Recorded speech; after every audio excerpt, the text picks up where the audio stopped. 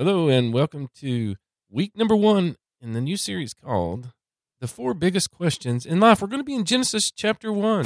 Hello there, and welcome to the Believers Church Podcast. A podcast about real people, real problems, and real answers. Podcasting from the beautiful East Tennessee mountains. Here's your host, Pastor Mike Friday. You know, I found a number of questions that just kind of leave me stumped, and I really don't have a clue what the answer is. Maybe you can help me with some of these. You ready? Here we go. If someone with multiple personalities threatens to kill himself, would it be considered a hostage situation? Why is a person who plays a piano called a pianist, but a person who races cars not called a racist? Okay, you ready? Here's another one. If you are a kleptomaniac, is there something you can take for it? Why don't you ever see the headline, Psychic Wins Lottery? And, why is the meaning of life hard to find when you have a dictionary? I saved that last one for last because that's actually one of the questions we're going to be talking about in this series, the 4 biggest questions in life. And there are 4 big ones. They're huge. It doesn't matter, whether you're Western or Easterner or conservative, liberal, capitalist, or socialist, or a philosopher, a scientist, a surgeon. It really doesn't matter. I think there are 4 questions all of us have asked and are asking and will continue to ask until the end of time, until Christ returns. And that is, who am I and how did I get here? Why am I here anyway? And what is right and wrong and how should I live? Where do I go after I die? You see, there are a lot of places you can turn to for those answers.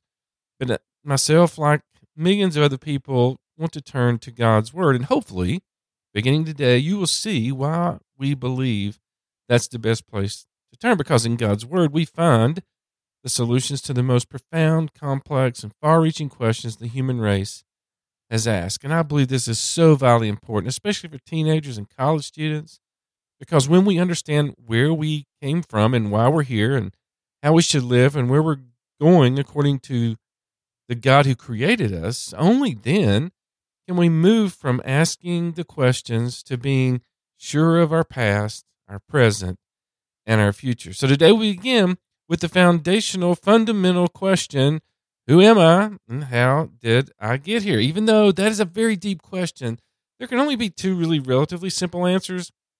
I mean, either God purposefully made us to be here, or we just accidentally made it here. Or, I guess to put it another way, either I'm here as a happenstance by chance, or I'm here by divine design. So I would just ask you to consider these words. We're going to be in Genesis 1. Look at verse number 1. It says this: in the beginning, God created the heavens and the earth. And in those words, if they are true, they answer this great question, who am I and how did I get here? You see, ultimately, those words right there are going to lead us to answer the who and the whys and the whats and the where questions in this series. And so in here is the biblical perspective of the world and the answer to this first basic question. I'm going to give you a couple of things here, a couple of thoughts as we go along. The first one's this: you and I live in an incredible world created by God. Look at Genesis 1:1 again. It says, in the beginning, God created. You see, in those first 5 words, if they are true, then we're not here by evolutionary chance, but divine choice. When did all this come about? Well, it says in the beginning. Who brought all this about? It says God. How was all this brought about? The scripture says it was created. And the rest of the Bible gives us the why to that question. Now, let me give you several reasons why this best fits the facts, both scientifically and philosophically. First of all, science and cosmology now admit that matter is not eternal. The universe has not always existed.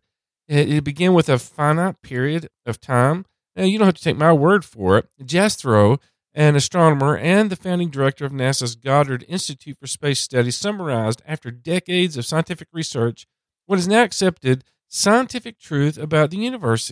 He said 5 independent lines of evidence: the motions of the galaxies, the discovery of the primordial fireball, the laws of thermodynamics, the abundance of helium in the universe, and the life story of the stars point to one conclusion. All indicate that the universe had a beginning. Scientists believe that this beginning was a big bang? Well, that leads us to the second question. Whatever has a beginning has a cause. The universe had a beginning, therefore the universe had a cause.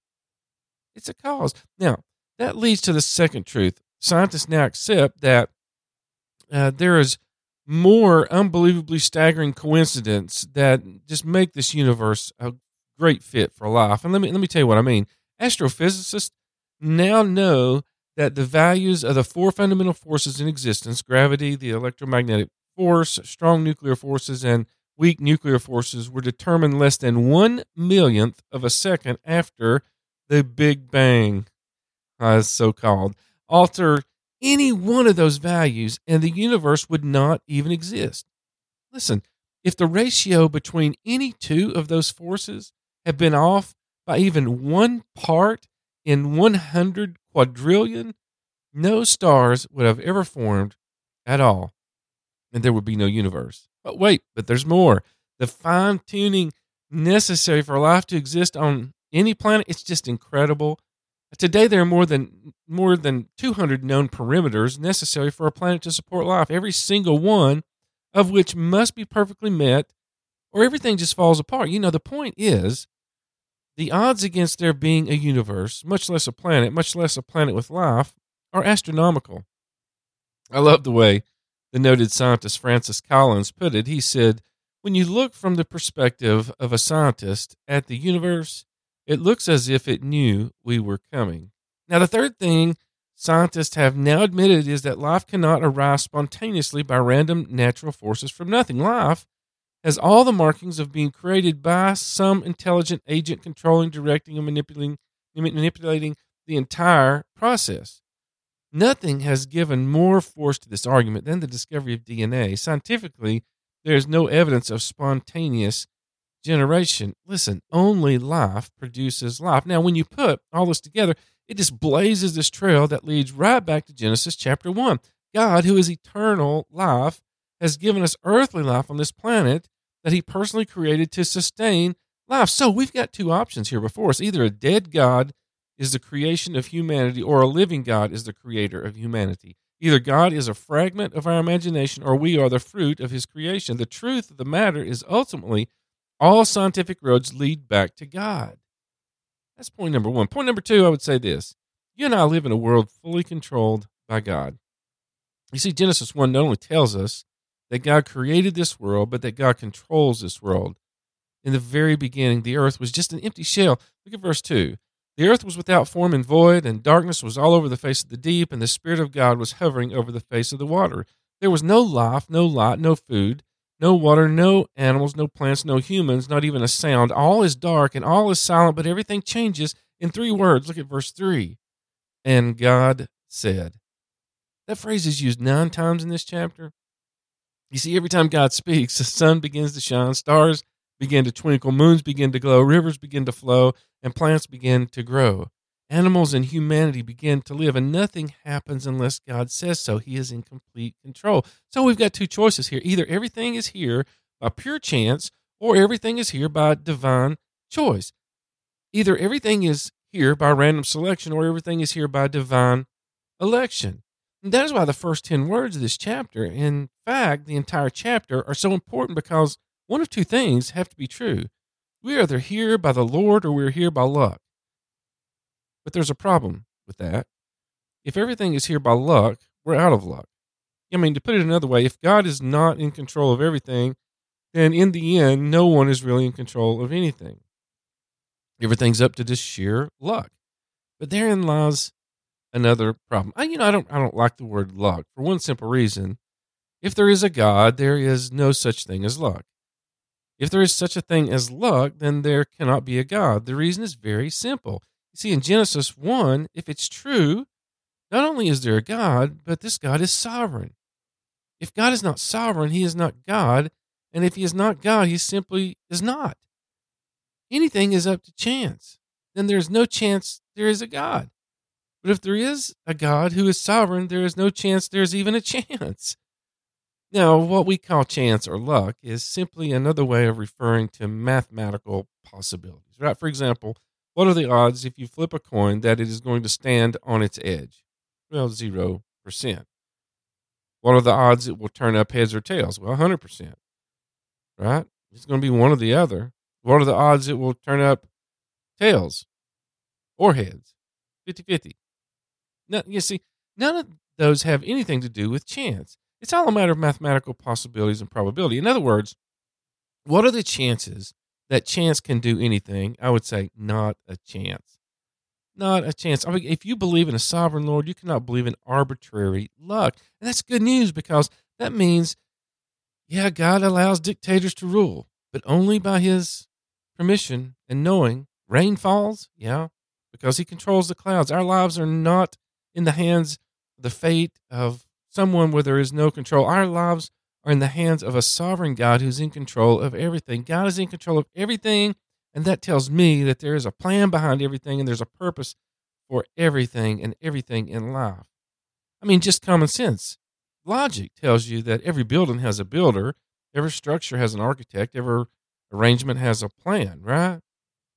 I mean, we are a creation of God living under his sovereign control, and this God has a purpose and a plan. Number 3 and last, I would say this: you and I live in a world where we can be connected to God.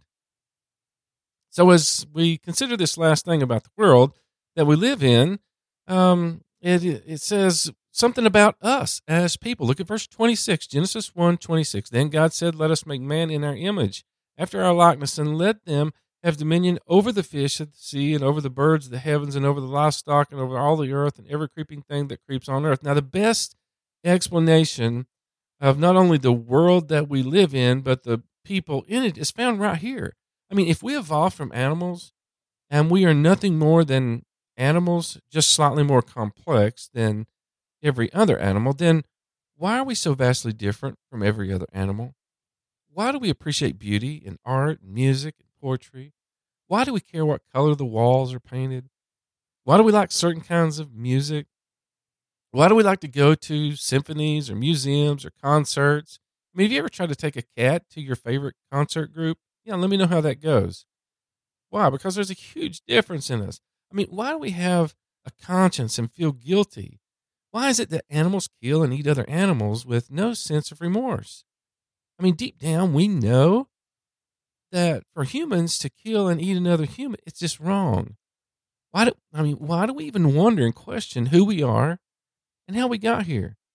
Why do we possess the ability to think things through? I mean, why are there so many differences in degrees of intelligence between animals, but there's a vast gulf between the intelligence of a human and an animal? Why is it that we train animals, but animals don't train us? Why are animals afraid of fire, but we use fire? Why do we read? Animals don't. Why can we write and animals can't? It is because there is this one major difference. We were created in the image of God. We love what God loves. We think because God thinks. We know deep down there is a right and a wrong because God has told us what is right and what is wrong. It is because we have been created in his image that we can know God, have a personal relationship with this God, worship this God, glorify this God, and obey this God and be conformed to this God rather than any other animal on earth. It is because life did not come from non-life. Life came from life. More specifically, listen, the God who is eternal life created us with a heart to know him, a mind to seek him, a soul to worship him. That is why this God sent his son, Jesus Christ, to die for us and give his life so that we could enjoy eternal life. So why do I believe that this creator is the God of the Bible?